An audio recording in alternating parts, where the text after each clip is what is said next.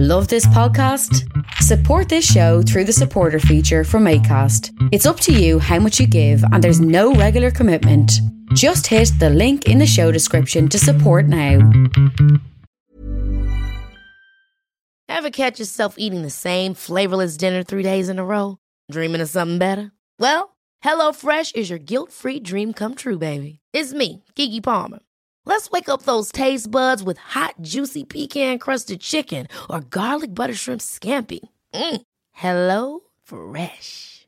Stop dreaming of all the delicious possibilities and dig in at HelloFresh.com. Let's get this dinner party started. I'm Sandra, and I'm just the professional your small business was looking for. But you didn't hire me because you didn't use LinkedIn Jobs. LinkedIn has professionals you can't find anywhere else, including those who aren't actively looking for a new job, but might be open to the perfect role, like me. In a given month, over 70% of LinkedIn users don't visit other leading job sites. So if you're not looking on LinkedIn, you'll miss out on great candidates, like Sandra. Start hiring professionals like a professional. Post your free job on linkedin.com/achieve today.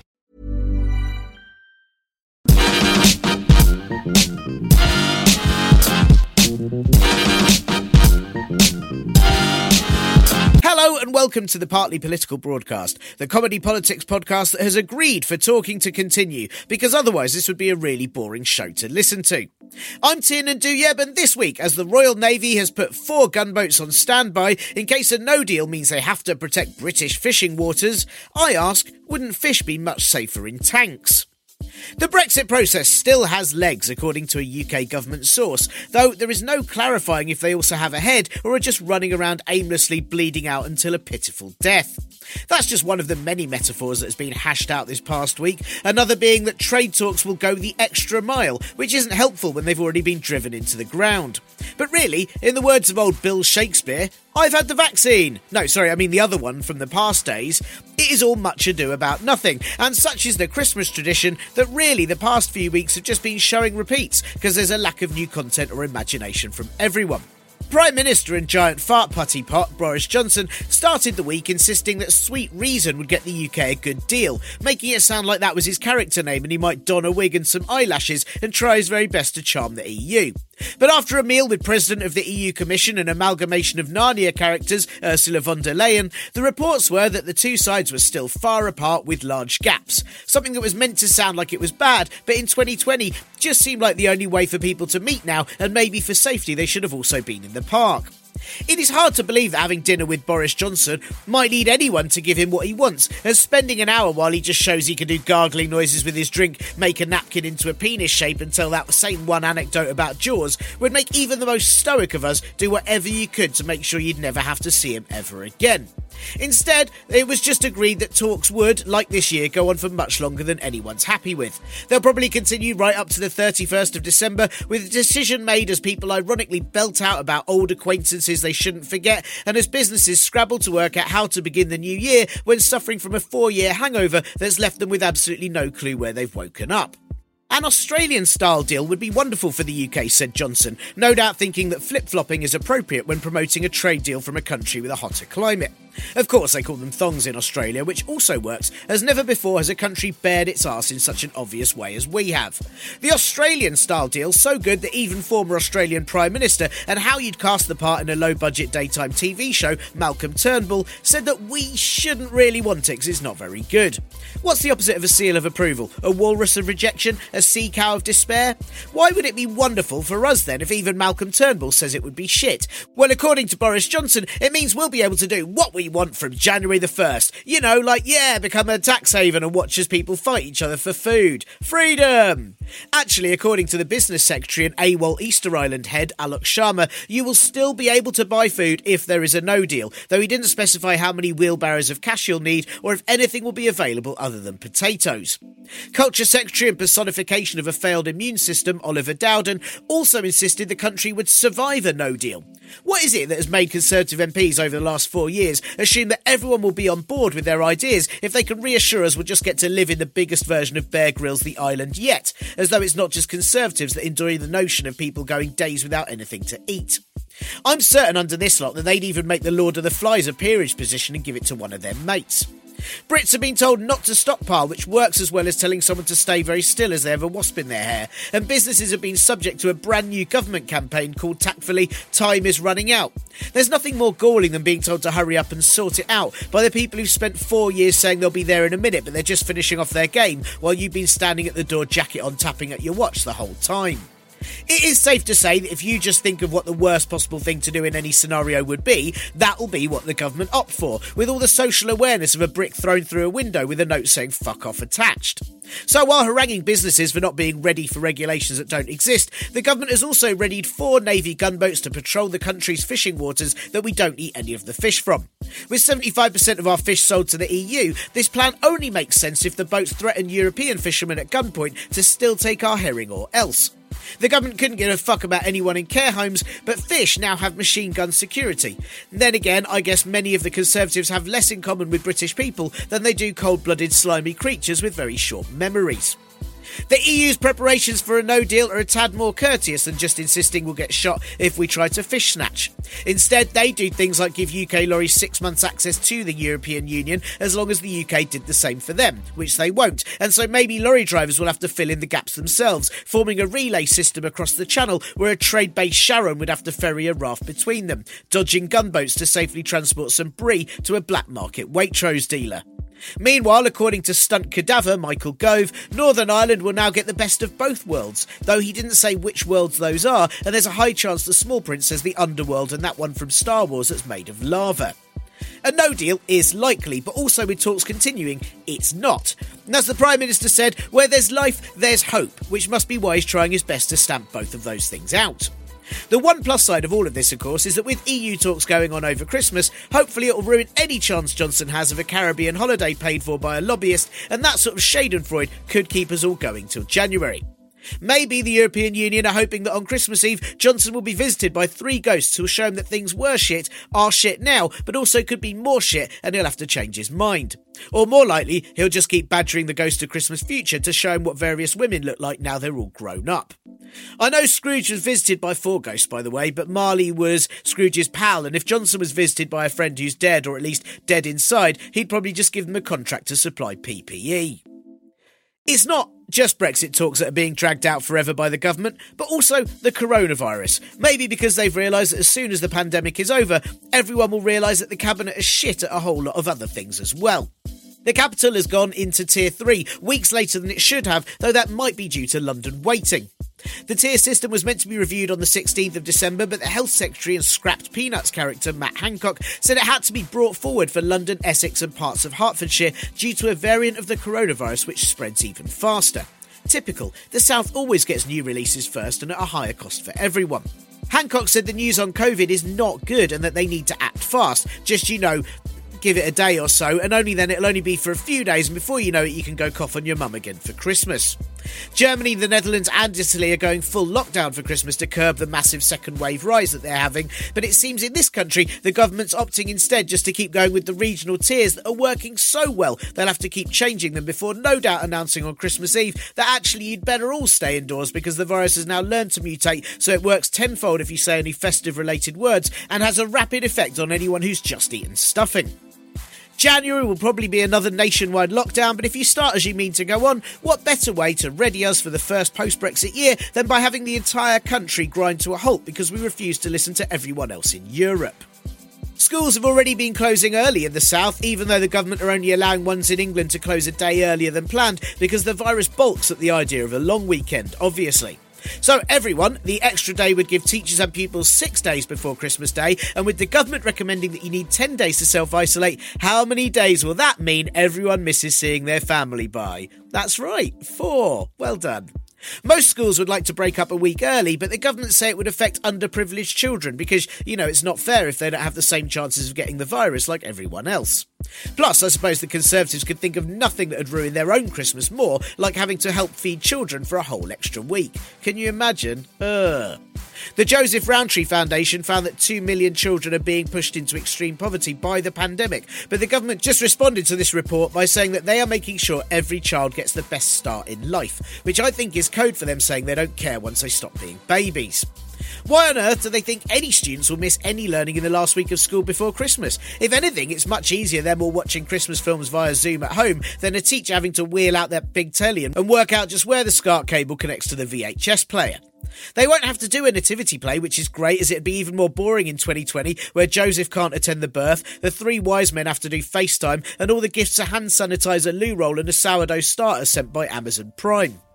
School Minister and Crime Watch mugshot Nick Gibb wrote a threatening letter to a school in Hertfordshire saying that if they closed early, he'd direct their Board of Trustees to keep the school gates open and had the power to do so under the Coronavirus Act. If he could also force them to keep the doors and windows open, though, it'd help ventilate the area, plus provide more ways for the kids to escape before their parents drive straight into the playground and whisk them off home. All private and independent schools have already broken up, but more fool them, as now all their families have paid thousands just to have to neglect them back at home instead. Wales have already closed all their schools and are warning that a post-Christmas lockdown is very likely unless they succeed in turning the tide of the virus, which for a country that's regularly flooded, I'm not sure that's a great analogy. Vaccinations are now being rolled out around the country, though, with the second ever person to get one being a man called William Shakespeare, though I heard it was actually Christopher Marlowe and the other guy took all the credit. Groups of GPs, also known as a referral, will start inoculating patients in vaccination hubs, and the NHS is recruiting 30,000 volunteers to get trained to give jabs. If this is what staff shortages are pushing the healthcare system to do, at least work with social care and the justice system, and why not help rehabilitate dealers who are good at injections by recruiting them, as well as gang members who have absolutely no problems with stabbing old people. In other news, the All-Parliamentary Group for Dark Skies, who sound like some sort of secret spy contingency, are calling for the government to designate a Minister of the Dark Sky, who I hope would be dressed like either Batman or Spawn and only appear when signalled. The minister would be in charge of regulating excess lighting, and policy recommendations include to dim human illumination, which I think the government have already managed by putting some of the dimmest humans possible in the spotlight. Alok Sharma, who as well as being business secretary is now in charge of the climate change talks next year, has said that world leaders are failing to show the necessary level of ambition when it comes to tackling climate change, before he then voted through a taxation bill that will give the most polluting companies in the UK between £30 to £300 million off tax payments with absolutely no strings attached. It's very hard not to wonder if he thinks making progress on climate change just involves having it happen even faster. MPs will not be getting their pay rise this year, as the Independent Parliamentary Standards Authority said it would not reflect the reality of the pandemic. No, but also to do that, you'd need to make a lot of them redundant, give a load of them no financial support at all, and tell them they're just going to have to retrain. Police have dropped the investigation into the Conservative MP accused of rape, saying claims did not meet the evidential test. Apropos of nothing, Conservative MP and Billy Bunter cosplay act Mark Francois has reappeared after months of mysterious disappearance, which is funny as he's usually someone who doesn't care for evidence when making decisions. The Home Secretary and woman who only gets stronger when children cry, Priti Patel, has announced that more money will be given to victims of the Windrush scandal, with the minimum payment now going from £250 for ruining their entire lives to £10,000. Patel said it was her mission to correct the wrongs of the past, so I can assume that by still deporting people who she shouldn't be, she's just trying to make sure she's still got something to do in several years' time. And finally, former Labour leader and car boot Santa Jeremy Corbyn has announced he is starting a global social justice organisation called the Project for Peace and Justice. A totally futile affair, because he should have called it the Project for Peace and Equality, and he'd have gained millions in funding from the government based on its initials alone. Meanwhile, current Labour leader and ice scoop Keir Starmer failed to even question a white supremacist caller to an LBC radio show he was on, even as she mentioned the Great Replacement theory that suggests white people are becoming a minority. Which isn't true, but if it was, it's because of racists like that makes no one want to breed with them ever again, so hopefully they'll die out.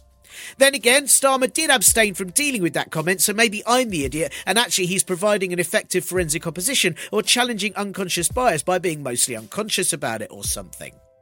And just before the Electoral College announced, they haven't yet, but I'm not going to stay up to hear it, and just before the Electoral College announced that they've chosen him as president, Time magazine announced both Joe Biden and Kamala Harris as their Person of the Year, which either means black women in America continue to be invisible to the media, or they are indeed the very same person, and Biden is just a Halloween costume of an old man worn by Harris. There was controversy that US President and heat miser Donald Trump was in the shortlist for Time Person of the Year too, but it does make sense as he has a really big face and two small hands. Hey, seasonings greetings, which is when I throw salt and pepper at you. Do you feel Christmassy?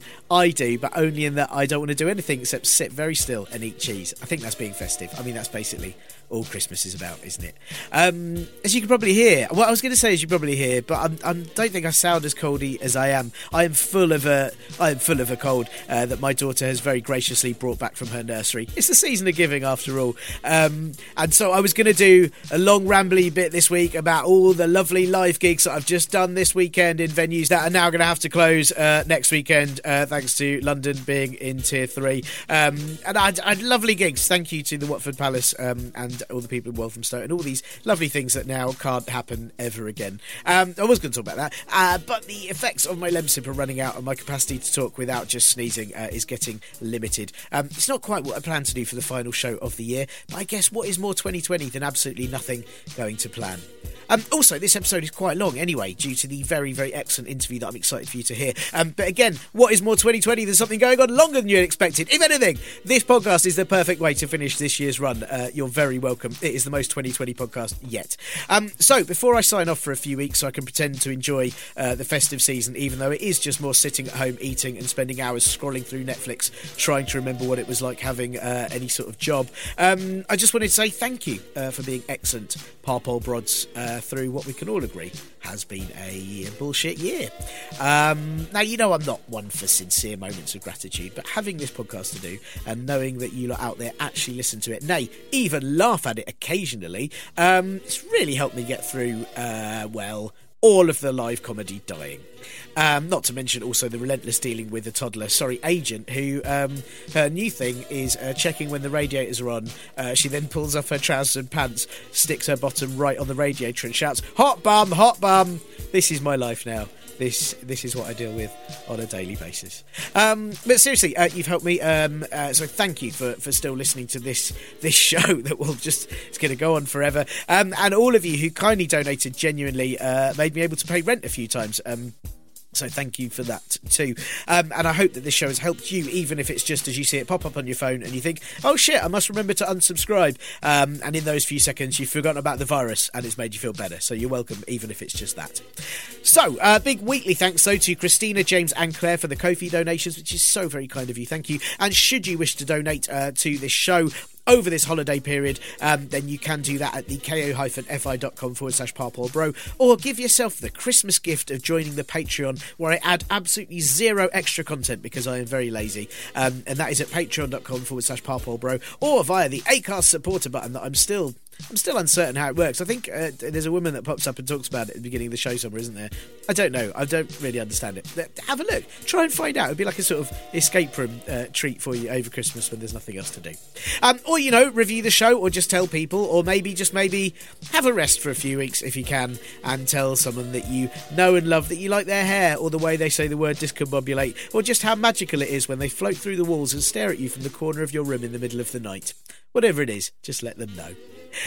I'll probably be bringing this show back in January to report on Brexit things, but early January is also my birthday, so I might wait till after that, as I am turning special old age. Oh yes, big special old age, and I will want to wallow in lockdown despair in order to celebrate. There will no doubt be some Parpol bonuses over the next few weeks, and I'm sure Nostradamus will make his annual appearance for the new year too, so don't worry, I'm not completely abandoning you over the festive period.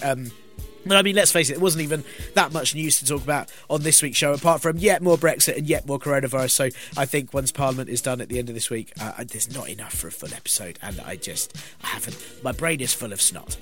Also, on a not this podcast thing, my pal Sarah Fox, who is a work coach for people in the arts and creative places, and she's brilliant.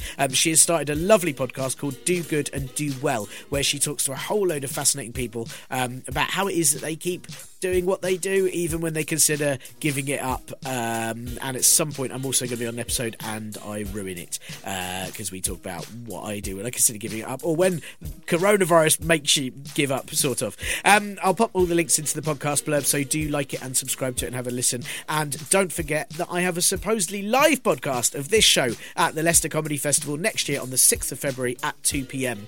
And if it doesn't happen in a real place, it's probably not going to happen in a real place, is it? Then it will be live online, all virtual and shit. So if you buy a ticket, you'll get to see something. Promise, you'll get to see something that is actually happening somewhere. Right, so I shall wish you all a merry having a goddamn fucking break at the end of the show. But for now, on this week's, I have a chat with the politics editor at Galdem magazine, Moya Lothian-McLean, about, well, loads of things, and she's properly brilliant. Plus, it wouldn't be Christmas without a little Brexit fallout, would it? I mean, it would. And in fact, it'd probably be a much better one. But I've done it anyway, and you can't stop me. Festive lols! It is nearly, finally, the end of the year that has felt like 3 years in one. And that means that for this here political comedy podcast, it's time for an end-of-year review. Sure, that could just be a long groan that's too tired to be a scream, because how else to describe a year that started with many places actually on fire, and that turned out to be the least bad thing that happened. If you'd written this year as a film script and handed it to Roland Emmerich, he'd have shouted, "Fuck that, it's too unrealistic." However, you have heard my thoughts throughout the year, and despite them, somehow kept on listening to this here show. So I thought it best that for the interview this week, I got someone else to give me their probably better informed view on it all. Just who has been forgotten this year, and dare I even risk asking it, will next year be any better? And luckily, to discuss all these issues is Moya Lothian-McLean, the recently appointed new politics editor at the amazing Galdem magazine, a publication that is committed to sharing perspectives from women and non-binary people of colour. Moya is a fantastic journalist and writer who specialises in focusing on underrepresented voices and underreported stories. And I've really, really enjoyed several pieces that she's written over the last couple of years, and I was properly chuffed that she was happy to have a chat. This is a long one, but there's a reason for that. It's because it's a good one, and there was nothing I could cut out, so I thought it was all great. And Moya not only made some amazing suggestions for just where on earth we go from here, from 2020, but she also manages to expose my secret of being in the pockets of big COVID. This is a good, thought-provoking and grounded chat, and I hope that you enjoy it as much as I did having it. Here is Moya. Hi Moya, thank you for joining me on the podcast today. I thought we'd start. This is the last chat I'm going to have with someone this year for the podcast, and I thought we're at the end of 2020, which has been one hell of a year for absolutely everyone. Nearly fucking ended, thank fuck. But I thought we'd start by saying back in March, you wrote a brilliant piece for Galdem that I really enjoyed about how coronavirus has shown the benefits of left-wing ideas, and I think you sort of mentioned in it how many of the Conservative policies were things that were in the Labour manifesto, which we've even seen in the last couple of weeks. We've had the Green Industrial Revolution, which was exactly what it was called in the Labour manifesto as well. We're now at the end of the year, finally. Do you think the benefits of left-wing ideas are even more evident? Is it even more obvious that that's where we need to go, or not? And do you think, just let's be a bit hopeful for a minute, do you think anyone is going to be affected by this in the future and run with it? Oh, what a wide-ranging question. I think the answer is twofold, in that the benefits of the left-wing ideas are very clear, but the left-wing itself is more alienated from the political mainstream than ever. So the ideas that the left have are fantastic, but when they're actually attached to the left figures, they're seen as completely toxic, which is just the weirdest kind of like catch-22 to be in. Going on to the ideas themselves, so obviously we had the furlough scheme, we had the rent freeze, we've had a huge reliance on the NHS. We've realised how important that is, especially when you look at countries with private healthcare systems. We had benefits increased by a whole £20 a week. But the point was, the Tories had to make concessions, and they to save the country from, complete ruin, or at least in the short term, because we don't know what's coming around the corner. They turned to left-wing ideas. And as you say, last week we literally saw them completely nick the Green Industrial Revolution wholesale, which is both a brilliant thing because we want a Green Industrial Revolution, but it's a terrible thing because it should be something that, the major left-wing party in the country, Labour, are pushing and championing and being seen as the architects of, rather than being so complacent that the Tories are able to nick it from under their noses and repackage it as their own ideas. But I think what we've seen most of all is employment now in the UK stands at 4.89%, I think it is. And young people are disproportionately affected by that. I think it's 14.6% of 16 to 24-year-olds are unemployed right now. That's because of the coronavirus crisis. And they are the people who are also, funnily enough, most invested in left-wing ideas. I think there was a fantastic electoral post-electoral analysis map last year that came out that said if 16 to 24 years of voting, it would just still be red, just solidly. So I think both the pandemic has shown that, I believe in a bigger state. I believe in there being a safety net and a foundation that people can build off. I don't think people can make something out of nothing. So I believe that left-wing ideas that sort of benefits the healthcare system, having rent caps, things that make your life easier, and in my opinion, make the economy go around, are just common sense. I think the pandemic has shown many people that those things are needed, especially in cases of crisis, but also has exposed the fault lines. The problem is that we're so entrenched now in this country in these, separate political positions. People might see left-wing ideas, but they will repackage them completely as something new, or what we've also seen, which is quite worrying to me, is that the ideas that should be, we are building a strong welfare state to support the citizens of this country, instead turns to, we need to give everything to charity. Charity is going to save us. And, private charitable giving is not going to save us. But what I've seen this year is a massive drive of community and the left-wing ideas of community, but these have been turned into charity. So it's support our food banks. We shouldn't have to need food banks. We could get rid of the food banks in the first place. So it's been a very weird year when you've seen left-wing ideas come out and they're the political argument for them has got ever stronger, and yet the resistance has got stronger too in a weird way. It's almost like we're at the brink, and people it shows how strong I think the brainworms of late stage capitalism are, in that we still resist and we still think, private spending and private charitable giving is going to get us out of this mess and help everyone out. We think paternalism is going to work, and it's not. What we need is to give everyone sort of equal opportunity. And disproportionately, we've seen who's been affected by the failure to adopt left-wing ideas en masse. But the little ones that did come in, like the furlough, look how successful that was for a while. We couldn't continue it forever, obviously, but it saved a hell of a lot more jobs than it would have otherwise. And it saved a hell of a lot more families. It gave a lifeline at a time when we really needed it. So that was a positive. I think the dial is moving on policy, but the problem is the Conservatives are managing to adopt these left-wing policies and repurpose them as Tory policies, and also with a nationalistic bent, which is exactly what we didn't want to happen. Yeah. I mean, it's something they're very good at, in that, for example, their national living wage, or they call it living wage, and it's not the national living wage, and people can't live off it. It's simply the name. So everyone goes, hooray, you've done a living wage, but it isn't at all. And they're regularly pushing forward proposals that are, like what was in the Labour manifesto, but not good enough, or not quite there. The Green Industrial Revolution, for example, doesn't include several of the things that Labour had included in theirs.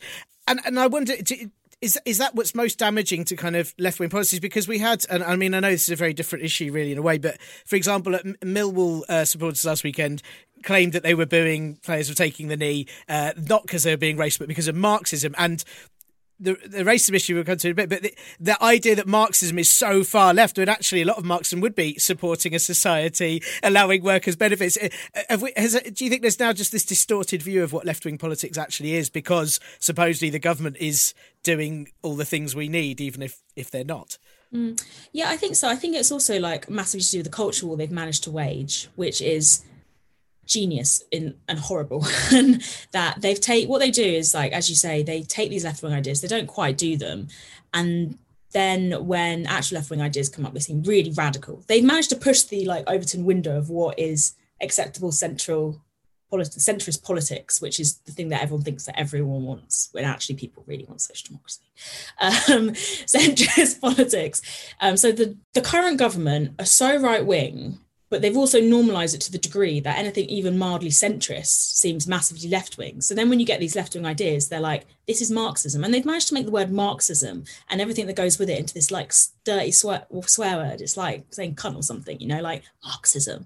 And it's as soon as you attach to that, it doesn't matter what's going to happen, then people will have that knee-jerk response of one, because I don't think a lot of people know what Marxism actually is. It's just become a byword. It's like language evolves, What Marxism actually means is no longer what Marxism actually means. It's synonymous for other things. And they do this quite successfully with a lot of ideas. Like, as you say, with the Millwall incident, they reframed what BLM is. So BLM stops being a wide, non-centralized political movement that's just about racial equality into being a specific political movement organized by shadowy actors to, I don't know, do what, they don't even say, they just kind of, it's about vague fear, and they classically play on that idea of, the fear of the unknown. What we don't know is what scares us. And I think that's what they've done with left-wing ideas. They're like, yeah, they all sound good, but we don't know what's going to happen. You know what the misery is when you pick the Tories, and that known misery for people, it seems a lot more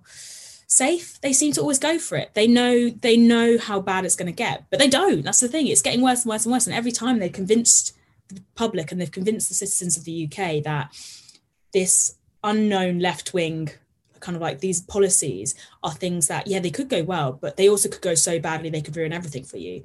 I was talking to a family member who is what I would call classically in the middle. Like she's not someone who's classically Tory. I think she's very Tory in the past. She's also definitely not Labour. She's someone who I would say is classic working class, believes in what, like, community and goodness. So she believes in building up the people around her, and she's very like, I work hard on my life, etc. And I said to her, what have Labour, like, why would you ever vote for the Tories? Like, what have they done for you? And she's like, well, I'll just say that no Labour government has ever made me better off. And it's the idea that, like, you can't vote in a Labour government who can promise certain things because there's the fear of, like, they could do for you. They could make you worse off. It's like, she's only experienced, I think, one Labour government properly, which was Tony Blair's, and do they really count? We're not sure. But it's that thing, is they don't, this, and now the Tories, and because that we have no memory of what a Labour government could do, really, like a powered up socialist Labour government could do, people are just scared of it. And Labour themselves play into this by, the current Labour leadership, I think, in my opinion, just pander to the Tories, have taken a sort of like very passive opposition stance where they're not going to oppose anything. So they can't be seen to be fighting for something. There's nothing to fight for. So the Tories have simultaneously branded all left-wing ideas as, this scary thing that's going to come in and take away everything you already have and not give you anything else. And on the other hand, you've got Labour not actually putting forward any new ideas or putting anything fresh forward that people can believe in. So you look at 2017, and the reason we got such a good result in the 2017 election, I'm talking a lot about Labour here, and I don't think politics is all organised around parliamentary parties, but speaking specifically on them, you look at the 2017 election, and one of the reasons I think we got such a good result is that there was something to believe in for the first time. It's like, look at these beautiful fresh policies, and this is exactly what they're going to do for you and yours, and this is how they're going to make everything better. And it was like this hopeful feeling of optimism. Whereas the Tories take left-wing policies and they stick them through a sort of like meat grinder, and they come out on the other end with all this horrible, it's almost like chlorinated chicken. They chlorinate their chicken, they chlorinate these left-wing policies until they come out in this distorted, bloated version of what they originally were. But people still eat it because it's on offer and it's there and they know what's in it more. I don't know. I mean, they've bought into this Kool-Aid idea, and it's horrible to see people just succumbing to the misery. But I think Britain as a country is a very miserable country to its core, and I think we've been conditioned to be miserable, and we always pick misery over hope. Hope kills you, whereas misery, it kills you too.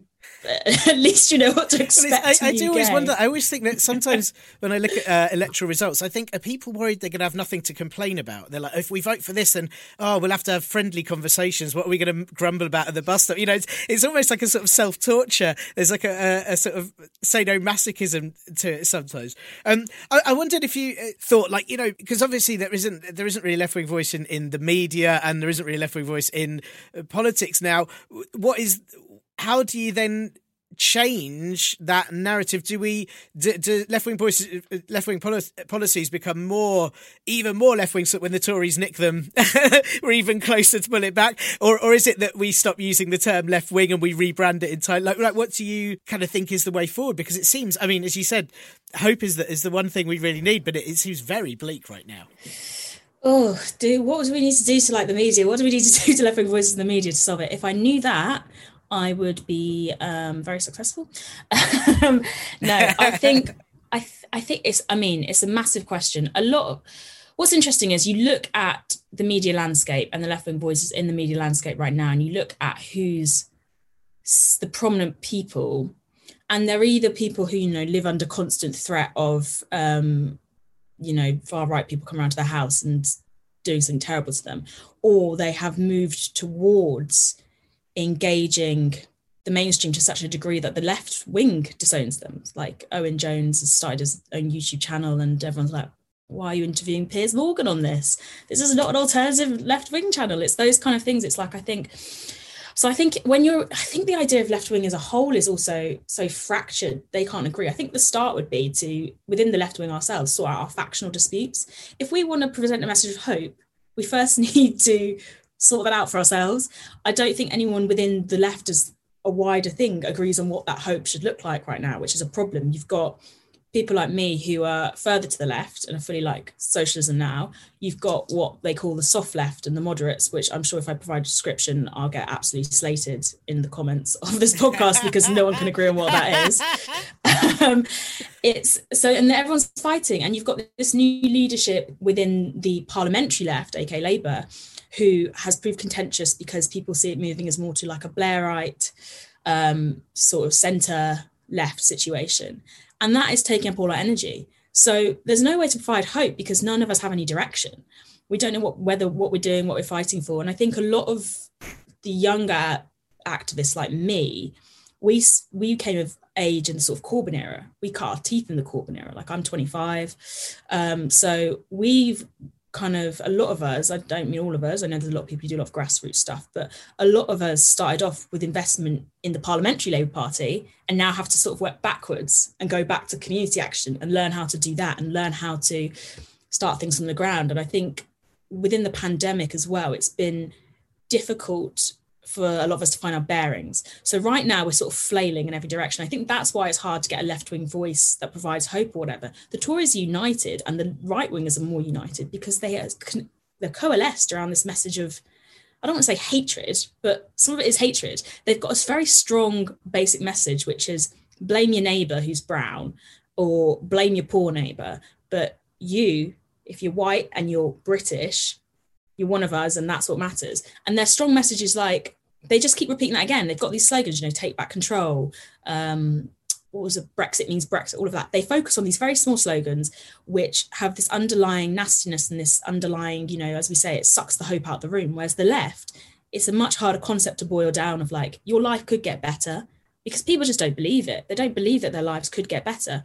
But yeah, if we want to be able to actually communicate that message with the efficiency we did in 2017, and even better, because it'd be nice to win an election, we have to first sort it out amongst ourselves. We first have to understand how, we can work with each other, because at the moment, I think the left is just so fractured. It's upsetting to see. I don't agree with a lot of people who are in the left, but if the right can work together so effectively that they took what could have been a massive challenge, which is the Brexit party, to the Tories, and they subsumed it in. And it works because of the hatred angle, and it works because they basically just went further right and were like, let's appeal to nationalism. Yeah, let's do that. But those tactics of like boiling this message down and, fixing on this common goal, the right are much better at it than us. Whereas the left forever have been like, we get very bogged down into, we're going to do Marxism, or we're going to do this, we're going to do some mild social democracy.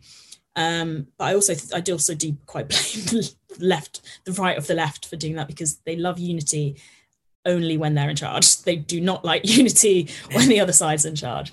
But yeah, that's I think why there's no sort of like within the media as well, fixed left idea, because we're all sniping at each other as much as we're sniping at the other side. So it's difficult to actually focus on one message of hope. Yeah, it's that thing of the right wing also just want to win regardless, whereas the left wing, we're all about, well, what do you think? And what do you think? Oh, well, I don't agree with that. It's like, no, we need a 3-word slogan and just get going, people. And that's we just need one 3-word slogan. We'll be fine.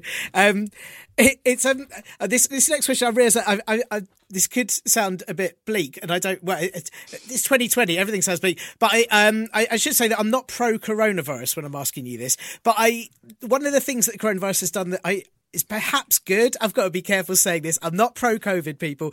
Sounds like pro-COVID. It does sound like I'm working with the virus, doesn't it? It feels like it's been a catalyst for change in public opinion. We talked about the left-wing ideas earlier, but also there's been a lot of campaigns that have come forward this year. And I wonder if you sort of feel like there is a silver lining to every cloud. Has it kind of unintentionally spotlighted systematic issues that would have been ignored if we hadn't had this? Are there things that have come forward? Can we be grateful to the virus for a couple of things? That sounds terrible. I'm so sorry. Thank you, COVID. Thank you. So this is sponsored by Big COVID, by the way. So Absolutely, I'm absolutely in the pockets of Big COVID. Yeah. I think the thing that underpins this all is time. That what I think a lot of people have said about this is COVID has given us time. It's given us time to be trapped in our own rooms. It's given us time to sit down. It's given us time to really hear what news is going on. COVID brought a pause to the rush of capitalism. And while that's obviously devastating for personal finances and the economy, even though I hate capitalism, it's the system we work within, it meant that the systematic problems that otherwise are just too much for us to take in while everything else is going on were both exposed, and we could focus on them.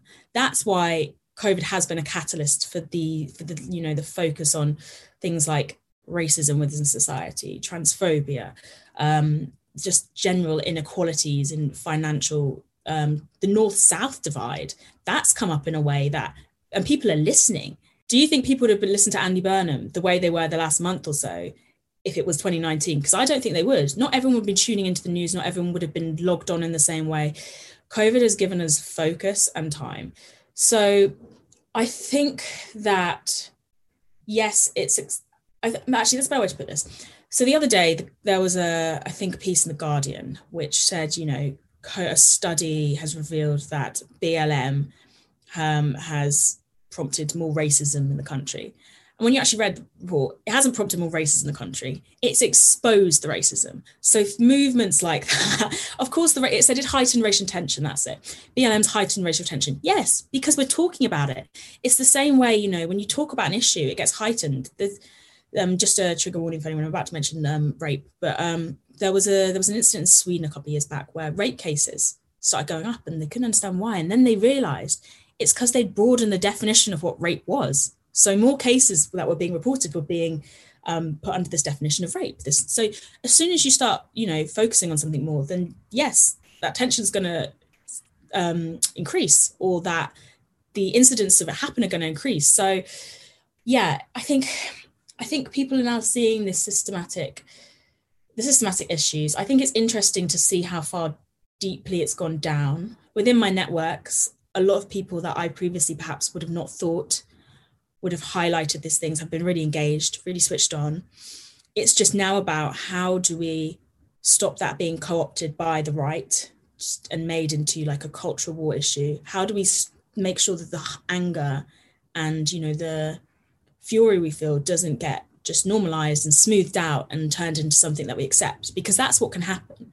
We get, especially when you exist on the internet, because a lot of this stuff and a lot of the things that are being raised, they're being shared and disseminated and people are discussing them online.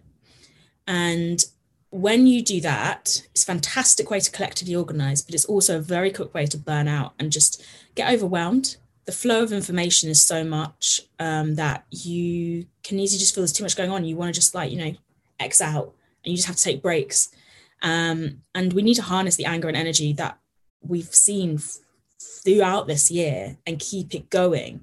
And we need to not make these issues suddenly become something that's background noise, because that's what they can be again. Like, they were ignored once because people weren't talking about them and being able to focus on them. And next year, when life gets back to normal, what's going to happen then? How do we keep this going? How do we make sure that, the impact of COVID in making us listen doesn't go away? Because I think that's really key.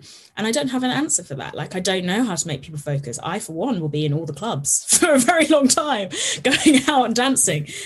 And the first thing I'm doing is, as soon as that vaccine is in my arm, I'm going to leave the house and I'm going to go to a very sweaty basement and I will dance there for several days.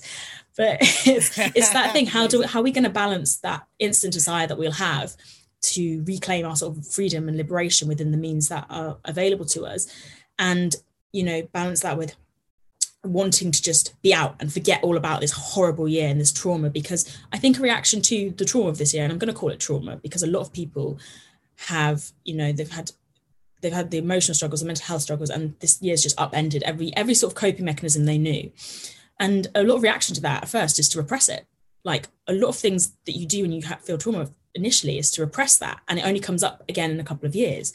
So I don't want something like Black Lives Matter, and I don't want something like focusing on massive inequalities that we've had this year to suddenly become part of that trauma response where we repress it and we don't want to talk about it because we're like, we've had a year focusing, now we need a year off of focusing, because that just stops the momentum. So it's really difficult. COVID, yes, I agree overall, in answer to your question, that COVID, thank you, COVID, for letting us focus on this systemic problems and these issues and giving people the space to be able to devote their energy. Because I don't think it was that people didn't care. I think it's they just didn't have the energy. It's very hard to care when, you're trying to hold down a job and you're trying to pay your rent. And all this is going on now. People are still trying to hold down jobs and pay their rent. But in some cases, that option's been removed and they do have a bit more energy to give. And people do want to help others. And that's something that's positive come out. There's a community sense that's come out. But I think, as I said before, the ideas and like the political direction we have is so fractured. It's hard to put that into one place. And now what we need to do is channel that energy and keep it going. Do you think there's much in the idea of taking it away from the internet? Because I think I really agree with what you said, that the internet is so full on. And not only that, in that while it's very positive in that you can reach a lot of people, it also means that there are a lot of people that it reaches that perhaps it shouldn't, or perhaps, are anonymous and choose to troll it because they can. And in a real life situation, that might not be the case. Is there something about, next year when we're all not sat at our computers as much, do we need to be taking these issues away from social media, where they're inflamed to sometimes a sort of really silly degree, or where the argument's taken in a silly direction? Is that a way forward, perhaps, to kind of bring it to people in actual meetings where we can actually see people again? See, I think I'm that's dreaming it. to meetings. Like people. I think the thing is that these meetings are happening already on some degrees. Like they might be happening over Zoom, but they're happening. But I think what you say, yes, about we need to learn. I mean, we've had the internet for what now, 20 years? It was like 1998, 1999, something like that. We've had 20 years. By now we should be learning. And we've had things like Twitter and Instagram and these social networking platforms that have become publishing platforms and collective organizing platforms since 2010. So about a decade of these platforms. And we should by now be able to know how to use them in a way that's like conducive and like actually useful for our causes. And I think the key to that is, and this is just my own private thoughts on this, use them to spread the word and then log off. The thing is, they should be, if you're using them in collective organizing, use them for fundraising, getting that. But as soon as it becomes a site of debate, to a degree, log off. We do not need to debate some of these issues with the people we're debating them with online, because it's not only wearing out your energy in a space where it's not going to be seen by loads of people you want to reach, it's also they're reframing them and making them ridiculous.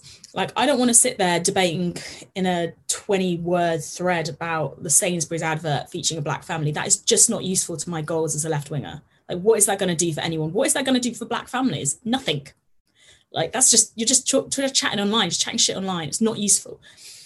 So, for example, if I take, a protest, this summer we saw how useful social networking sites were in both spreading the word about protesting, ensuring those who could go were able to go, collectively fundraising for things like masks, sanitizer, that they could be handed out at these protests, getting speakers, organize the equipment, amazing, telling people what's going to happen, great.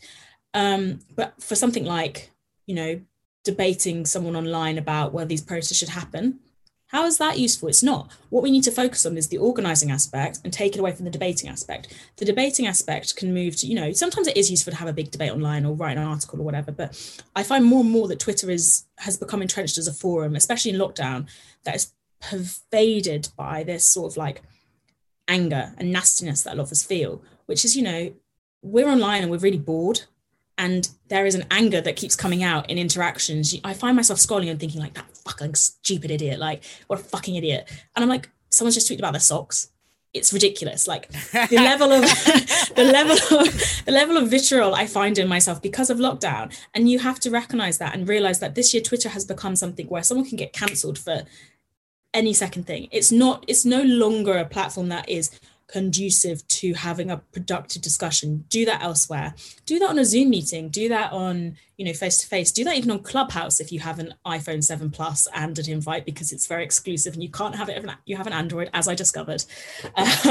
So I think that, social media, we need to start thinking more carefully and more in a political sense. I mean, obviously, if you're posting yourself, it's go do that. I love that. But in a political sense, we need to think more carefully and more intentionally how we're going to use it. And before we start, getting provoked by someone with an egg avatar who's telling us that BLM is racist, actually think, why do I need to engage in this? What use is this? I will say the thing that, Twitter's used for, and I've already said this briefly, but it's for connecting with people and also finding those local activists and organizations and campaigns that you can link with. That's what it's useful for. So like as a journalist, I use it a lot for finding like writers, but I also use it for finding grassroots campaigns that I want to keep an eye on, that I want to just like connect with, that I want to just learn from their work, because people post updates and things on Twitter, Instagram, etc.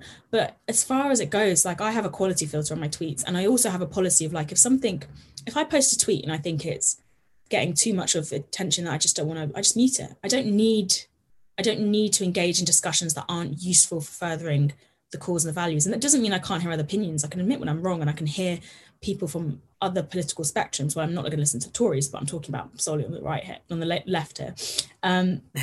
But it doesn't mean not like listening to other people. I think Twitter is the enemy of listening to other people at this stage, though. So find another way to engage with people and talk to them, because actually this is an interesting story. So Clubhouse, the app I mentioned, is this new sort of like voice app that a lot of the young Black community are using at the moment, because it was originally, I think, a Silicon Valley like VC thing, and it's become like chat rooms. You can only use it, as I said, if you have an iPhone up.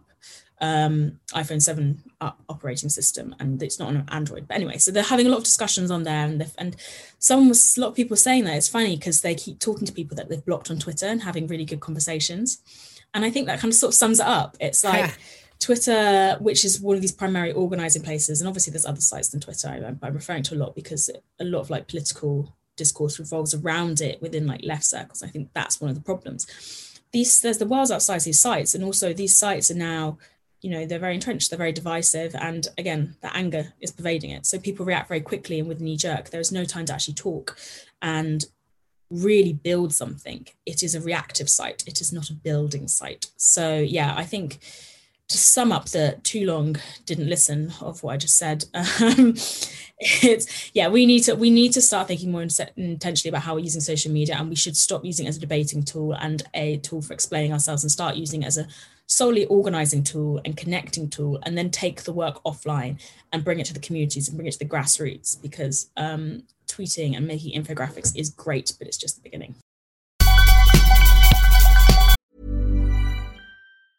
Hey, it's Ryan Reynolds, and I'm here with Keith, co-star of my upcoming film, If, only in theaters May 17th. Do you want to tell people the big news?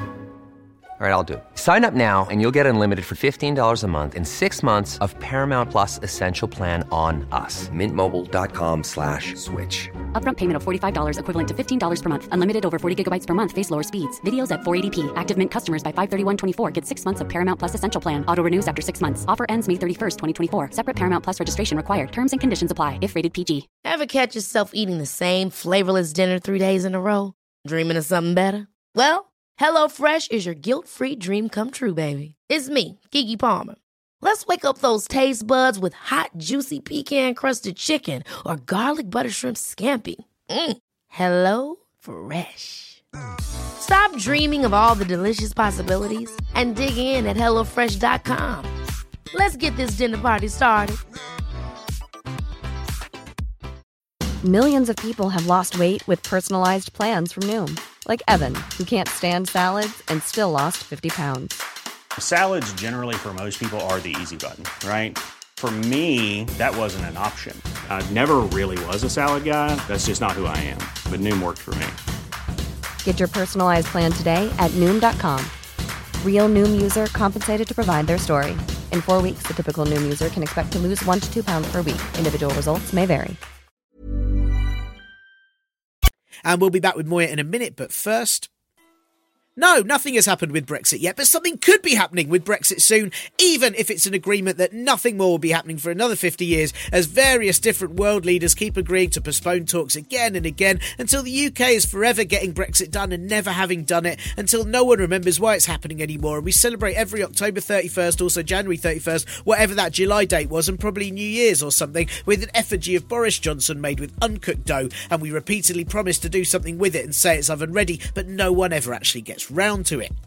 So, why a Brexit fallout bit this week then? Well, it's the last podcast of the year, isn't it? And what could be more in keeping with the spirit of the season than looking at some bollocks loads of people believe despite a complete lack of evidence, before starting the year by giving up something you actually enjoyed. There is obviously a chance a deal will be struck before midnight on the 31st of December. There is also a chance it won't, but that doesn't mean a deal can't be struck later once we've run out of food and we're tired of eating each other. I have, over the past 4 years of this podcast, bored you 6 billion trillion times with what a no deal would mean for the country and its varying degrees of hellstrom depending on if the government had bothered to stockpile things at the time or not. And I've had loads and loads of brilliant guests who've also explained all of those things. And it would be easy to summarise all of that right here by just saying that no deal would mean fucked and then sort of gesturing with my arms at everything. And it would be fucked, with the exception of our 25 trade deals and our supposedly WTO rules to get us some exports and imports. However, the government just the other week also waved through changes to the customs safety and security procedures regulations that will breach WTO rules too, as will their new policies on state aid subsidies. Of course they did. So we could be out of the WTO fairly quickly as well. Basically, a no deal might mean that we'd all better grow crops in our gardens, or in my case, upstairs flat somewhere. I mean, parts of it are definitely damp enough for some mushrooms, and we might have to become one of those historical reenactment theme parks where people only visit to come and see what it was like before humans discovered fire. Actually, I'm being a tad over the top there. Fire is probably one thing that we'll have loads of due to a lack of health and safety regulations on electrical goods. So that's no deal. We might get a deal, of course, but if we do, it'll be a shit weak deal, aka a hard Brexit, if you like, with all possible options of a soft Brexit going stale and hardening under the last Prime Minister. It will ultimately make everyone worse off, destroy workers' rights, and everything will get more expensive, just, not as expensive. So hooray, win! And in this case, Brexiteers will be angry with Johnson as well, so it has the bonus of absolutely no one at all being happy with him. Which way is it going to go? Well, I haven't got a clue, but also I've checked what some more intelligent people think, and they don't have a clue either. So absolutely no one has a fucking clue. Whatever happens though, a no deal, a shit deal, Boris Johnson insisting the last 4 years have never happened, he's never said any of it out loud, whatever it is, some things will change on January the 1st, and the UK will be officially out of the European Union. So, what be those things that be changing? Well, get ready for Brexit. No, wait a few months. Okay, get ready now. Oh, no, wait again. Oh, no, get ready for Brexit. Oh, wait, what are we ready for? Oh, no idea. It doesn't matter, but get ready. Here are some things that will change. Going on a holiday to Europe will mean you've got to have at least 6 months left on your passport, blue or otherwise. You'll have to have travel insurance with health cover, because if you get ill, there's no covering your ass. Not just because those patient gowns always leave a bit for the bum. If you want to drive on the right side over there, which is obviously the wrong side though, then you'll need all sorts of new international driving permits and special cards from your insurance company, which you just know they're going to charge you for because they hate your guts. If you want to take your pet over to Europe, so you've got at least one living thing over there that doesn't think you're a total prick, then that'll need permits from your vet 4 months before you go, and there's a chance it'll cost more to call people from your phone, as roaming charges might also return. And this is all assuming that you can go to the EU at all after January the 1st, as Britain will no longer be exempt from the COVID safety restrictions prohibiting travel to many of the European countries. People in Northern Ireland will be exempt though, so they should totally go over loads to Malaga and just tell everyone there that no one likes chips or alcohol anymore and ruin it for when English people go visit again. Ha. If you're flying, you'll have to go in the long queues at the airports that you used to point at people in them and laugh at them in the olden days. You know those ones, the really long ones that take ages that you used to breeze past and go, ha, look at you. Well, now that people is you. However, one actual good news is that duty-free to Europe is returning. So if you ever leave the queue, have the documents and your dog doesn't abandon you, then you can at least bring back loads of cheap booze if the pound hasn't plummeted to below the worth of gravel by that point. Hooray, endless basically free cigarettes that you won't be able to smoke anywhere, but that doesn't matter as hospitality will still be closed by coronavirus anyway. And hooray, the biggest Toblerones that you've ever seen that can maybe be used as a weapon to batter people away from the only loaf of bread left in Sainsbury's that now costs £400. If you're thinking of moving to the EU from the UK, it'll depend on the country how it might work, unless you're going to Ireland, which should still be okay, but otherwise it's going to be more paperwork than an origami master gets through in a year. If you're an EU citizen in the UK not from Ireland, then you're all okay until 30th of June 2021, after which you either have to apply to the EU settlement scheme or apply for British citizenship, or Priti Patel will just turn up outside your house in one of those horrible Union flag minis with a siren on the top and body press you out of there because she heard you say a word that she didn't recognise. Of course, if you're a foreign citizen that for some reason wants to move to the UK because, I don't know, maybe you're into aid work, then you'll have to pay for visas and health surcharges, and it'll all be about how many points you get depending on how much you've donated to the Conservative Party that year or how many homes you bought Robert Jenrick. Trade is going to change big time because all imports and exports will now need new customs declarations and various products will need to be labelled different. How different? No one knows. There'll be a 6-month delay on full controls on goods entering Britain from the EU, so that means businesses should know what they need to do when the government release the details exactly 5 months and 29 days from January the 1st. Things will be different for Northern Ireland and trade to Northern Ireland from Britain, but full guidance won't be published until just days before everyone needs it because being prepared is for cowards / people who like to eat. The Internal Market Bill will supposedly make things easier, but it may also breach international law, still despite the government saying it would remove those bits before all the Conservative MPs voted for it not to. Sure, you might think none of that sounds great, or maybe you're too excited about buying massive Toblerones to think about any of it. There is a chance that absolutely none of it will affect you, but it will affect a lot of people who have to pay for more stuff or suddenly aren't sure if they can stay here in this country anymore, so please do look out for them. And let's be hopeful for a second. It is Christmas and all that. There is a chance that all of that could change and that other deals may come through, or that after 6 months of a nationwide famine, we as an entire country descend on number 10 and just eat the Prime Minister while promising never to tell anyone about it and explaining to the EU that he's just mysteriously disappeared, which renders everything Johnson did and said null and void. Not that we can explain to them, obviously, as we won't be able to pop over to say anything after they build a wall in the middle of the channel as a response to the gunboat incident that happens in May. It's impossible to say until everything occurs. Either you can prepare for all the outcomes or take the government's initiative and wait till 5 minutes before it happens and then think about doing something about it. Like, buying a good book for the airport queue because, oh God, it's going to take a while. And now, back to Moya. That was a great answer. I mute so many of my jokes now just because I can't deal with people not understanding it's a joke or giving me their own joke. It's so petty, but it's like, no, I'll tweet it and then it's muted. It's a very old man view, but I still really wish that we had to write letters as replies, because you'd start writing letters, go, dear so and so, I'm really angry, and then about halfway through you go, oh, I can't be bothered, I'm going to give up, and it's too quick, isn't it? I have tactics for it. It's too quick. It's like I now maintain a private Twitter account, which is really locked down for doing that kind of stuff. So if I'm angry about something, I'll tweet on there and then I can delete it and no one's really seen it, because I think we're now at this stage where I think it's silly to try and pretend that, you can live without social media, because a lot of people can't. We're all either addicted or it's become really useful for our work lives. There's various reasons why a lot of us won't log off permanently, but there's no reason why we can't create subspaces, like breakout rooms or private Twitter accounts where we can funnel the sort of anger we feel, all the knee-jerk reactions, and give us time to be considered in the public sphere. Because all that's happened is, with people reacting so quickly and so instinctively, it just makes people drill down and double down on arguments that are damaging and harmful, and it makes you see everyone else as the enemy. There's people who just reply to my tweets with something, just asking something, and I think, why are you questioning me? It's like, well, of course they can question me. Yeah, of course they can question me. It's in the public sphere. Yeah. They're allowed to question me. That's the problem, is all these conversations that didn't need to be heard by everyone before can now be heard by everyone, and they didn't need to be. One of the reasons I wanted to get you on the show is because what you're brilliant at is you report sort of underreported stories, and you look at underrepresented voices. That's one of the things you sort of specialise in with your journalism. And I wondered if, we've discussed already quite a lot of things that COVID has brought to the forefront this year. Has there been any group or any particular area that's been neglected in terms of support and media coverage in 2020 that you felt like we haven't heard about, or it hasn't been highlighted because of this pandemic and it should have been? Oh, interesting. I think the problem is that you don't hear about a lot of these people, so you can't actually pinpoint them. I would say it's yes, there are.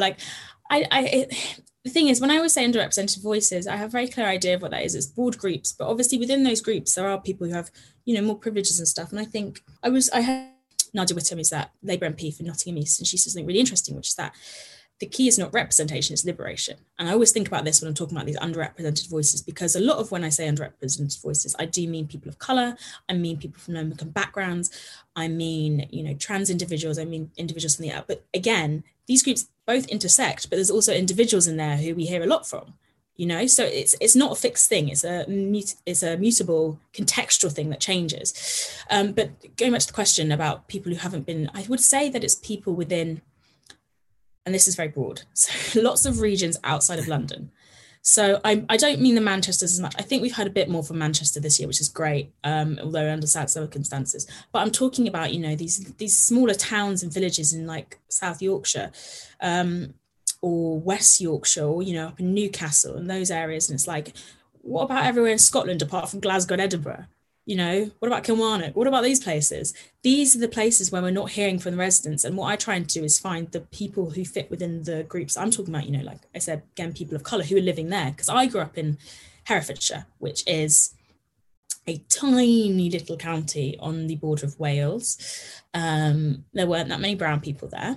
But it's not just brown people, because there's a lot of white individuals there, white working class individuals, or even middle class individuals you don't hear much from. You don't hear about what life's like in rural communities in those kind of places. You don't hear about what the experience has been under COVID. You don't hear about how it's hitting, I'm sure you did, because you talked to the representative from the National Farming Council or something last week, but farmers, like, you don't hear what's going on, and they're under double pressure because of this, what's coming with Brexit and the cutting of the subsidies, but also because of COVID and how things shut down. And it's like these stories, there's so many to be told. Cornwall right now is in tier 1. It's one of the only places in tier 1, but Cornwall's also, I think, there's areas in Cornwall which are some of the poorest in the country, these coastal areas. So it's like, these are the places I want to hear from. And I want to hear, because my specialty with Galdem is focusing on people of colour, both women of colour and non-binary people of colour, those are the people I look for the stories from. And I do think we need more, those are the voices that I want to hear more from. And those of some of like in some places, as I said, during COVID, like in Manchester, or that you get reporters who are interviewing in Muslim communities, particularly the Somali community, because of the effect COVID has had.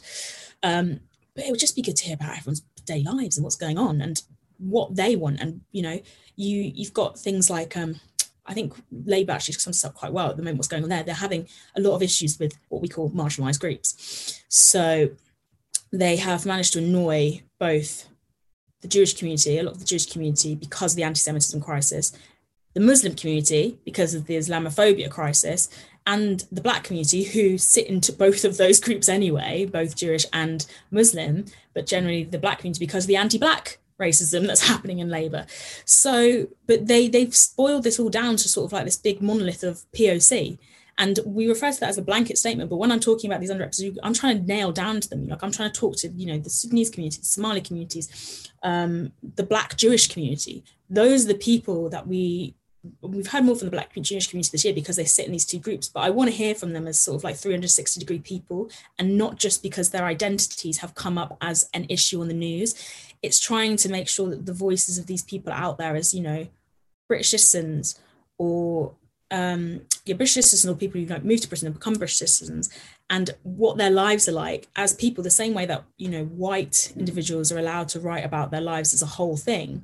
I want to hear from people, and I don't think we get this enough, more than just, like in COVID, we've had it as like, they're just writing about, I'm Black and Jewish and this is what the crisis has done to me, or I'm Muslim and this is why COVID's really impacted my community. And that's really important. But I also want to hear about people who are just writing like if they happen to be part of the identity, but they get to write about things outside, like, they might write about why Bradford's, I don't know, it's not the city of culture, but imagine if it was, like Bradford, what's going on in Bradford, like politics in Bradford, and not just from where their identity becomes the only reason we want to hear from them. It's part of that, but it makes up a whole person. And we need to stop seeing people in the complete vein of identity politics. I realize I'm on a tangent here, but this is very important to me. We need to stop seeing people just via identity politics, because what we're now seeing is people like Priti Patel, and Rishi Sunak and Suella Braverman adopt that, and Kemi Badenoch adopt that and use that for their own ends to argue that racism isn't real, when it is, of course.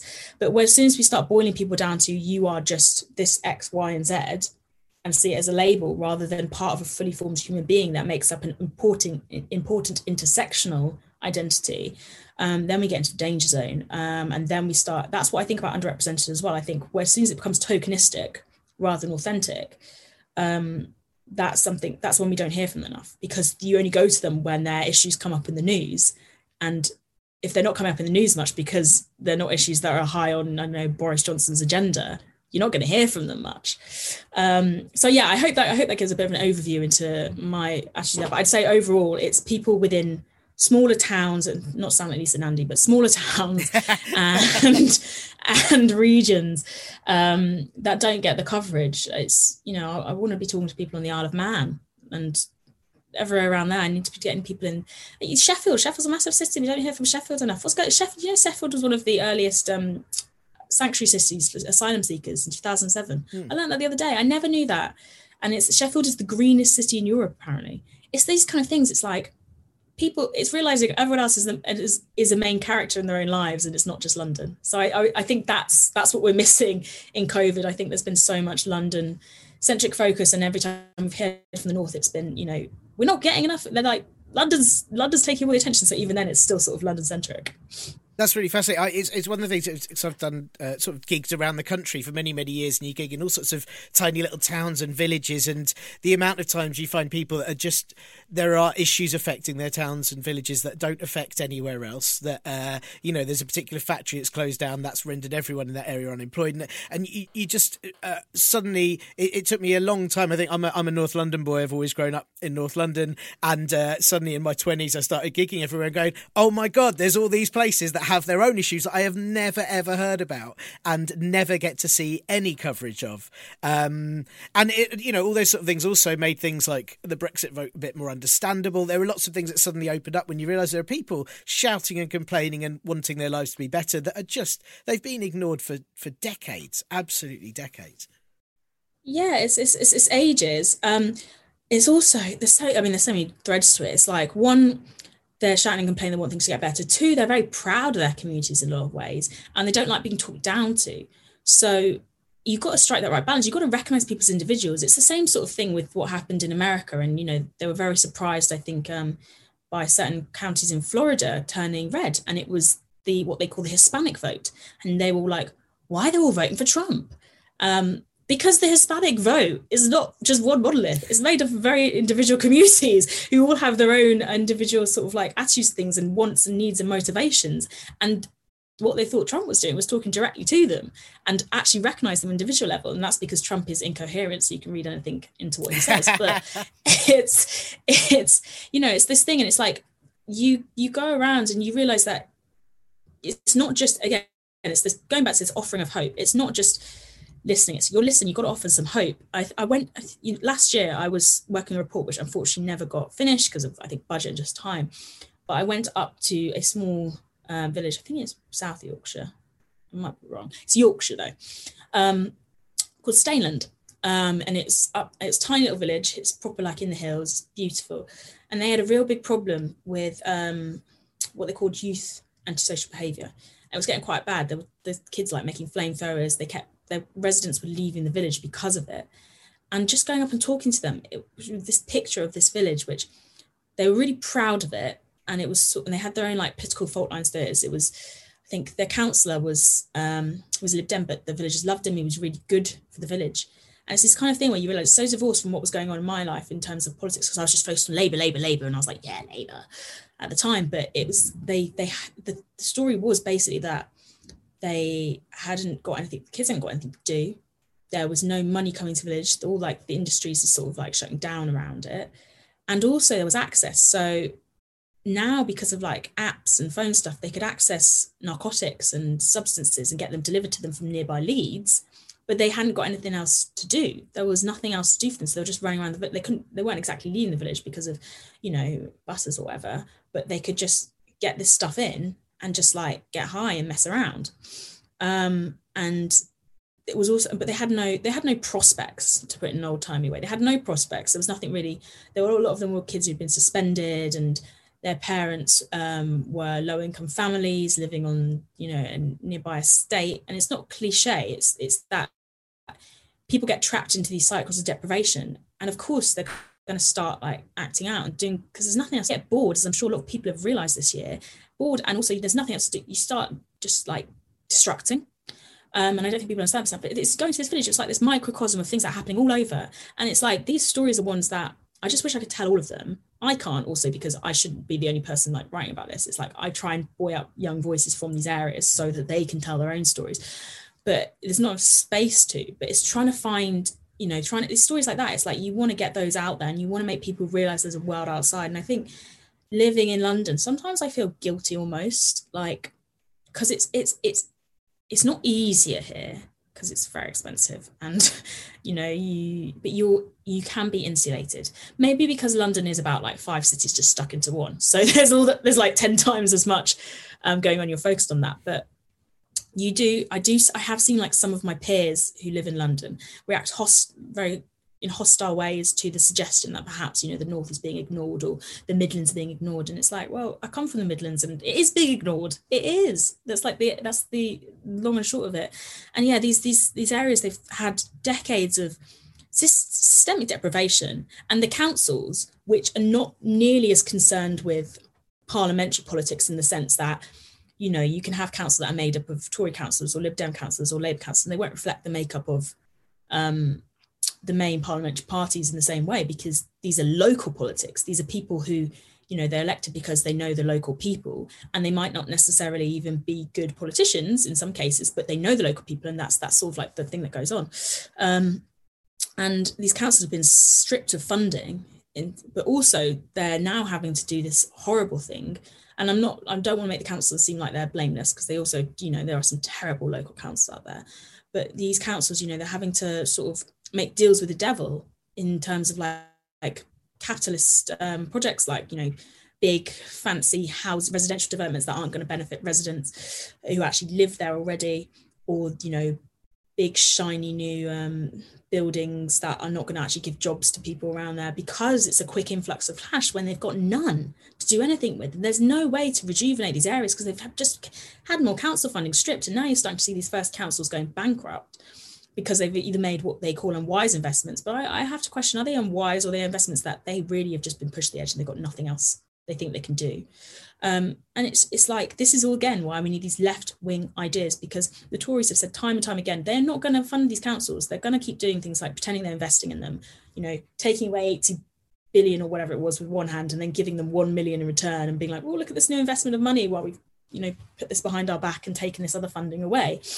And they're going to keep handing out money to councils that benefit them. I think we saw it with Robert Jenrick, where there was lots of allegations. No, they weren't just allegations, they were true, because they were true. That he gave a load of funding he got a load of funding for his constituency and the local councils there, when his town had been like 170th on the list for most deprived towns for this fund. And it was suggested he'd done a deal with the guy who was awarding funding. So he and another Tory MP nominated each other's sort of constituencies to get funding from this most deprived towns fund, even though they were way down on the list. And it's things like that. It's the most deprived towns are not getting this funding, but weirdly, the places where there's Tory MPs up for election are. How strange. So yeah, it's, they're taking money away from the top. These councils have got nothing to do. They can't rejuvenate the areas. The people just have to sort of like struggle on their own. And yeah, these are the stories I want telling. But I also, and I think this is so important, we have to focus on some of the light bits as well, because there are beautiful, thriving communities that are surviving regardless, but they are surviving against the odds. And that is what's important. It's against the odds, and we do need to help them before it's too late, or we're going to lose them. And this is the thing that, like, when you talk about British values, it's these small communities that they are getting more multicultural as well. When I went back to Hereford, there are way more brown faces. It's amazing. But it's these small communities that need their stories telling, and you need to really, they're what is the British idea, that when they talk about these values, it's like, it's these little communities in rural England, Wales, Scotland, these little towns, it's this little community spirits where people bond together. And these big cities are great, but they've sucked up the funding for far too long. Okay, we talked about hope quite a bit and how desperately we need it. Are you hopeful about next year? With that question, what should we be focusing on? What should we be putting our efforts into campaigning or otherwise for next year, apart from going clubbing at every possible opportunity, obviously? What's your kind of drive for 2021? I'm hopeful. I am hopeful because I think, despite everything I've said, people now, when they get out and about, they might go with a renewed sense of, hang on, there's all these things, there's these things I need to focus on, there's these social issues, and they're not going to go away. I think people, maybe COVID has made them realize that things just don't go away easily. And they keep coming back again and again and again. I would say the things that I want to focus on most of all, the things that I think wider society should focus on, I think we should get grassroots. We need to start at the bottom. That's something that the 2019 election really taught me as well, that grassroots activism is where it starts. How can you expect communities to vote for you if you haven't been on the ground doing the work originally? And I know there's so many activists out there who just, what happens in Parliament is of no concern to them because it doesn't materially at the moment affect their communities. They're not getting funding either way. So they're just kind of like, we've got to do this on our own. It doesn't matter who's in government because it's not making the material difference.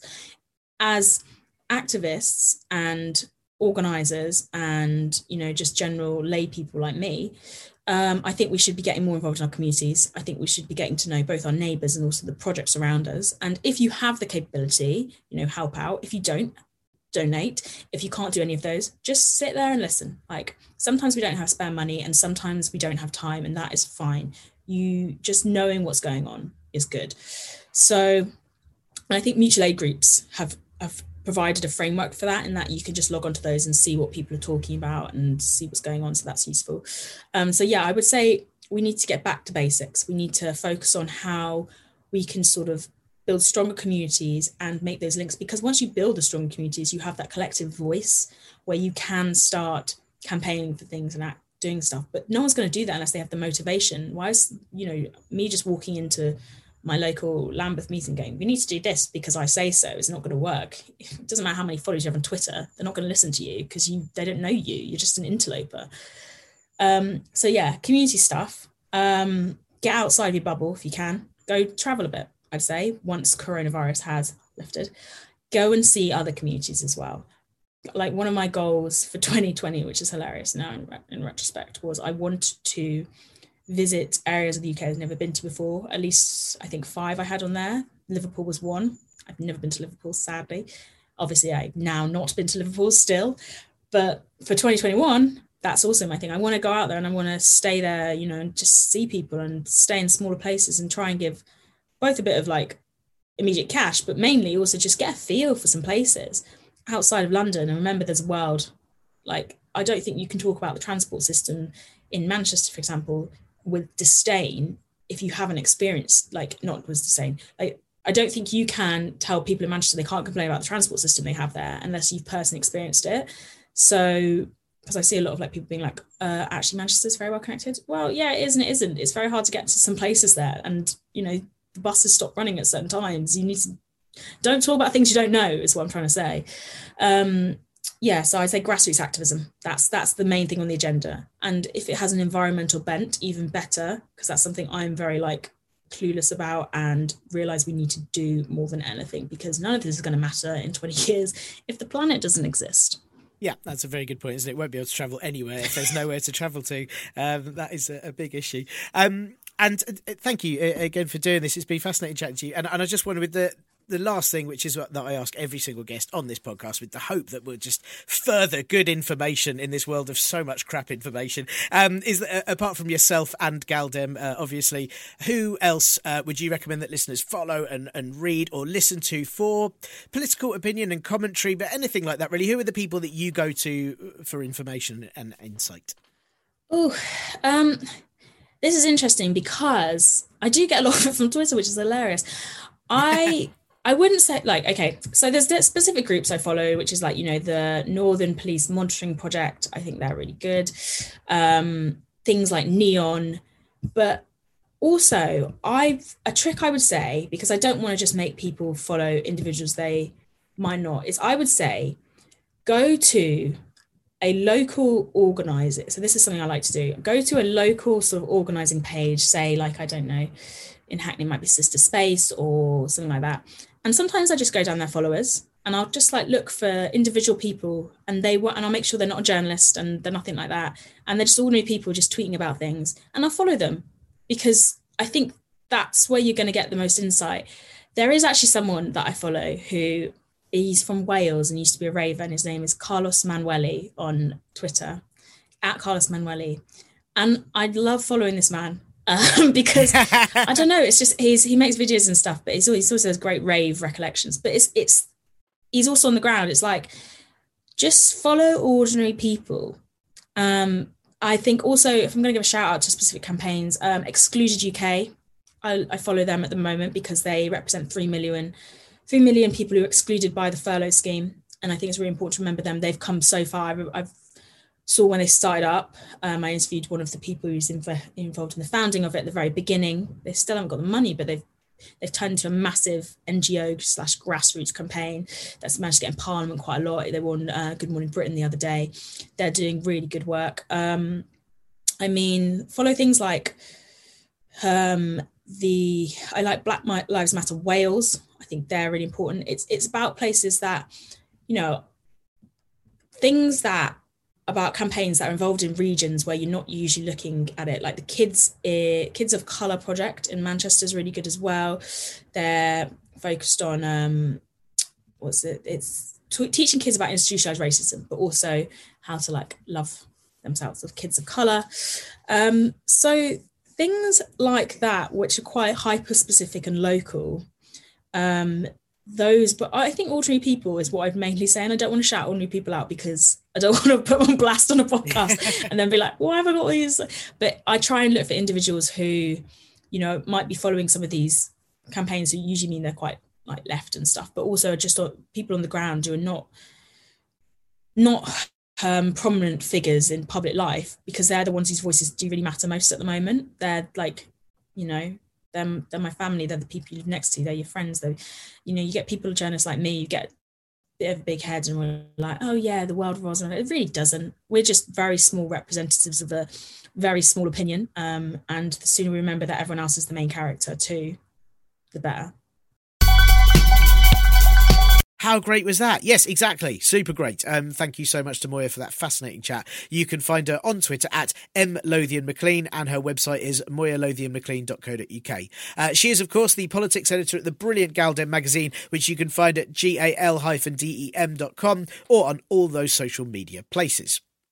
And that is it for this year. But even though I've asked Father Christmas for a bit of a breather next year, it seems political issues are still going to be happening in 2021, which is disgraceful, really. Very inconsiderate. So, with that in mind, what do I need to cover on this show apart from all Brexit and COVID stories with a big rug and hope no one asks what the horrible bump in the floor is all about? Let me know issues, ideas, campaigns, angles, spangles and bangles to talk to people about next year, as well as just who the people be to ask the things to. And of course, you can drop me a line at ParPolBro on Twitter, the Partly Political Broadcast Facebook group, the contact page at partlypoliticalbroadcast.co.uk, or email me at partlypoliticalbroadcast@gmail.com. Or write a letter to Father Christmas at the North Pole and ask him to deliver me your suggestion for Christmas, and watch as I see your suggestion land in my stocking instead of alcohol or something soundproof that I can wrap around my head and hide in for 6 months. As I disappointingly see that thanks to you, I haven't even got a Satsuma, I shall lob your suggestion into the fire while doing festive swears like season's wankings or piss on earth. Ha, I joke, I don't have a fire. I live in a small flat. I'll have to eat your suggestion instead. Ugh. As always, it's probably just best to email, isn't it? And that's all for this week's, and in fact 2020's Partly Political Broadcast podcast. As this year's war on Christmas has been largely hidden by a war on coronavirus and seemingly a war on fish, I thought it was a shame that we haven't had the usual shit from some idiot claiming that heathens are trying to cancel the festive season. Even if coronavirus means this year, it would actually be really sensible for at least one person to have suggested it. So for the final ParPolBro Hot Poll Goss fact of 2020, when did complaints about people trying to cancel Christmas actually start? Well, no, it wasn't the early 2000s when US political commentators insisted the term Christmas was being censored, as they said it on every single public platform available, and everyone heard them say it and no one stopped them. But it was around that time that public opinion in the US was that using the term holidays instead of Christmas was political correctness gone mad, though that is probably just because due to demolition of workers' rights and unions, no one in the US is actually allowed to book time off work regardless of the season, so saying that would have been factually incorrect. No, it wasn't in 1998 in Birmingham when the City Council used the term Winterval for a whole load of seasonal events that covered Christmas, but also Diwali, Hanukkah, New Year's Eve, Chinese New Year and more. So of course they got many complaints that they were trying to cancel Christmas, even though it said Christmas on all promotional material for the event, on loads of posters in all the brochures and on the website. Makes you wonder if some people just start saying it's Christmas as soon as the weather gets cold and refuse to let the Liberals win by celebrating it relentlessly until the summer solstice. The earliest, though, was in 1957 when the Church League of America, of which I understand the Zack Snyder's director's cut is better, complained that using the term Xmas was a blasphemous omission of Christ's name, as X is symbolic of an unknown quantity. Doesn't that just make Jesus even more mysterious, though? I mean, he's an unknown quantity. Who knows how tall he is, how wide, or what dance moves he could bust? Also, if Christmas is of an unknown quantity, doesn't that mean that wizards' wishes of having Christmas every day could indeed be a possibility? Anyway, they were idiots, as X has been used as an abbreviation for Christ and a symbol of the cross throughout history, as well as the X-Men, who could do miraculous things akin to Jesus, which means he could have been a mutant, and of course X marks where pirates find booty, and Jesus rode an ass to Jerusalem, so he's clearly into that as well. That was this week's festive Parpolboro Hot Bolgos fact, and will there be more in the new year, or will I have finally thought of a better and less research-heavy way to end each and every episode? Who knows? Not me, that's for sure. Not me about anything that ever happens.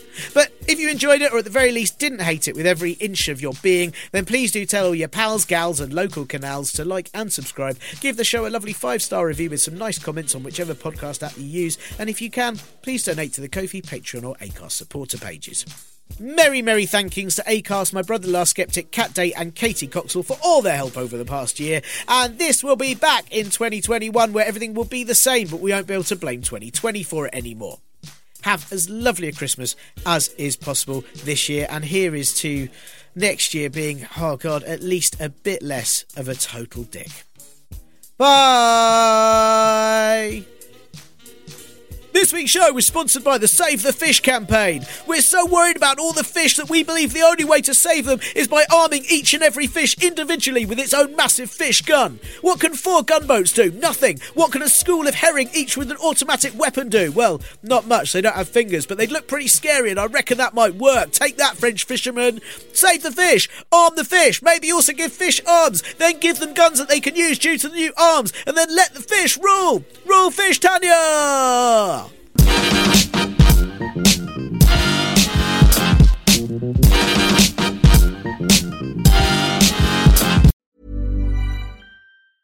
Even when we're on a budget, we still deserve nice things.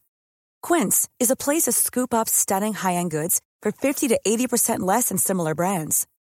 They have buttery soft cashmere sweaters starting at $50, luxurious Italian leather bags, and so much more. Plus, Quince only works with factories that use safe, ethical, and responsible manufacturing. Get the high-end goods you'll love without the high price tag with Quince. Go to quince.com/style for free shipping and 365-day returns. Hold up. What was that? Boring. No flavor. That was as bad as those leftovers you ate all week. Keke Palmer here, and it's time to say hello to something fresh and guilt-free. HelloFresh. Jazz up dinner with pecan-crusted chicken or garlic butter shrimp scampi. Now that's music to my mouth. HelloFresh. Let's get this dinner party started. Discover all the delicious possibilities at HelloFresh.com.